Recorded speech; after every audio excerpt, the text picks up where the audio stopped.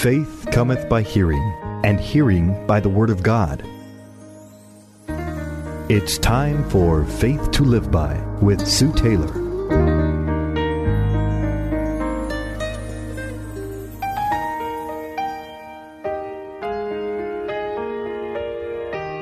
Thank you for joining me today on Faith to Live By. This is Sue Taylor.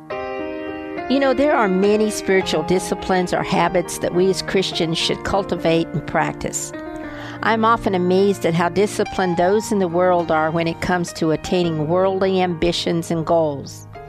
I remember reading one time about an actress who had to be on the set for movies at 4 each morning, and being there for at least 15 to 16 or more hours a day.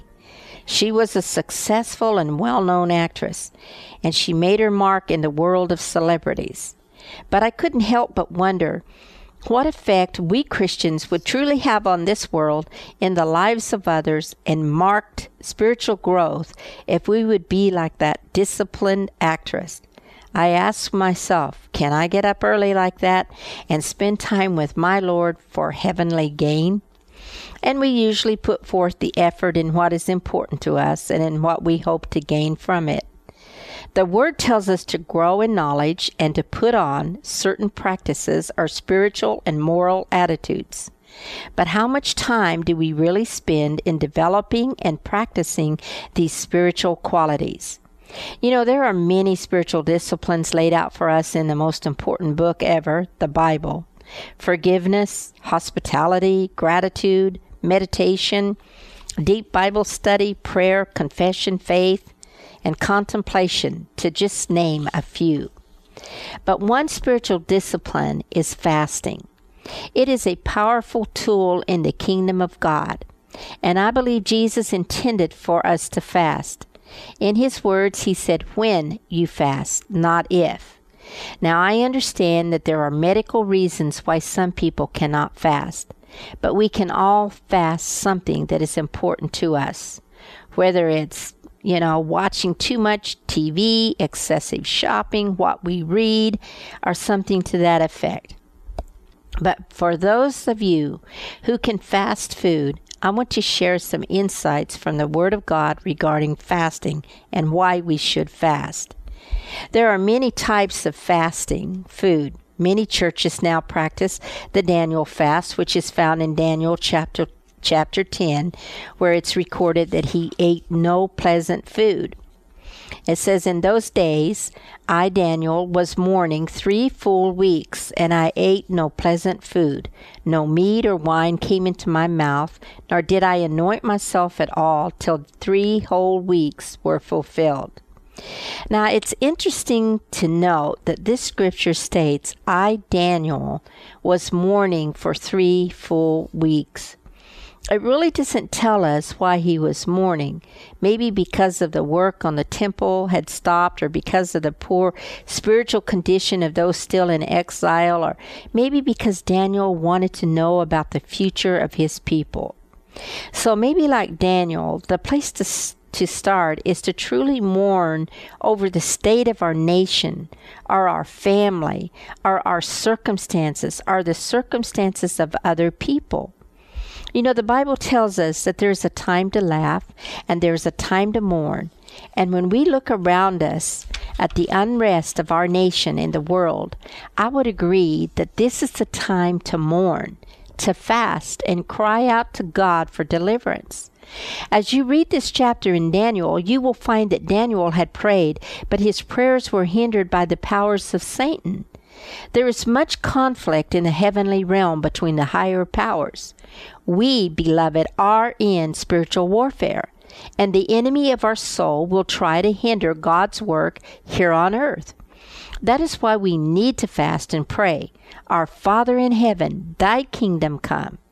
So when we fast, let us fast for good reasons, to see the kingdom of God come in our lives and the lives of others. But let us start by mourning over the conditions that we see around us. Fasting not for show as the hypocrites and Pharisees did, but fasting secretly unto the Lord. In Matthew 6:16 through 18, Jesus gives us instruction of how and why to fast.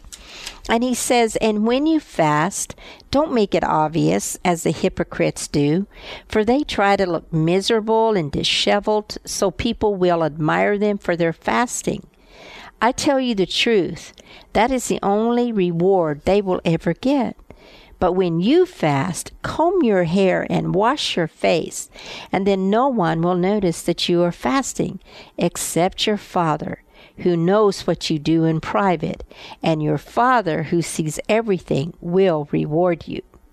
Countless men and women down through history have fasted for a move of God. Throughout the Bible, we have accounts of Moses, David, Elijah, Ezra, Nehemiah, Esther, Daniel, and the whole town of Nineveh, Jesus, Paul, and great Christian men and women. So how do we begin this spiritual discipline of fasting? Well, first, ask God to give you the desire to fast. Let it be a prompting or an urging from the Holy Spirit to skip a meal or a favorite dessert. Remember, Jesus said, when you fast, not if. We know it's God's will for us to exercise this spiritual discipline. Jesus, the Son of God, fasted, and He is always our example. Secondly, we fast because it truly reveals those things that control us. You know, it's easy to cover up those things inside that bother us with comfort food and other things that make us feel good. One man of God who went on a fast said that in fasting it was revealed his lust for good feelings. He said when he was hungry, he didn't feel good, and pretty soon he began to realize that he would do just about anything in order to feel good. There's nothing wrong in feeling good, but we should not let our feelings or emotions control everything we do. You will be surprised how many issues come to the surface when you fast. Thirdly, we fast because there is an urgent need. Drastic situations call for drastic responses. I remember fasting for my son when he was away from the Lord. I knew words would not work, but prayer and fasting did. Lastly, we fast when we fast, we please God. I believe it is an obedience that He takes great delight in, because we are fasting for kingdom purposes. And when we fast, we come to a greater knowledge of ourselves. We come to know ourselves, and the sins that so easily entangle us are the attitudes that we have. In fasting, we turn to God in greater dependence, and this really pleases the heart of our Father. And He will reward us in ways that we cannot imagine. I promise you, when you exercise this spiritual discipline, you will have faith you need to live by. You've been listening to Faith to Live By with Sue Taylor. If you would like to write with your comments or to request a copy of this program for an $8 donation, write Sue Taylor, 10827 Highway 86 East, Neosho, Missouri, 64850. Sue Taylor is a member of the KNEO team and a keynote speaker at several church and women's events throughout the 4-state area. To book Sue for your next event, contact Sky High Radio at 417-451-5636. Are you a Christian who likes to read? If not, there's a whole world of Christian publishing out there that you're missing out on.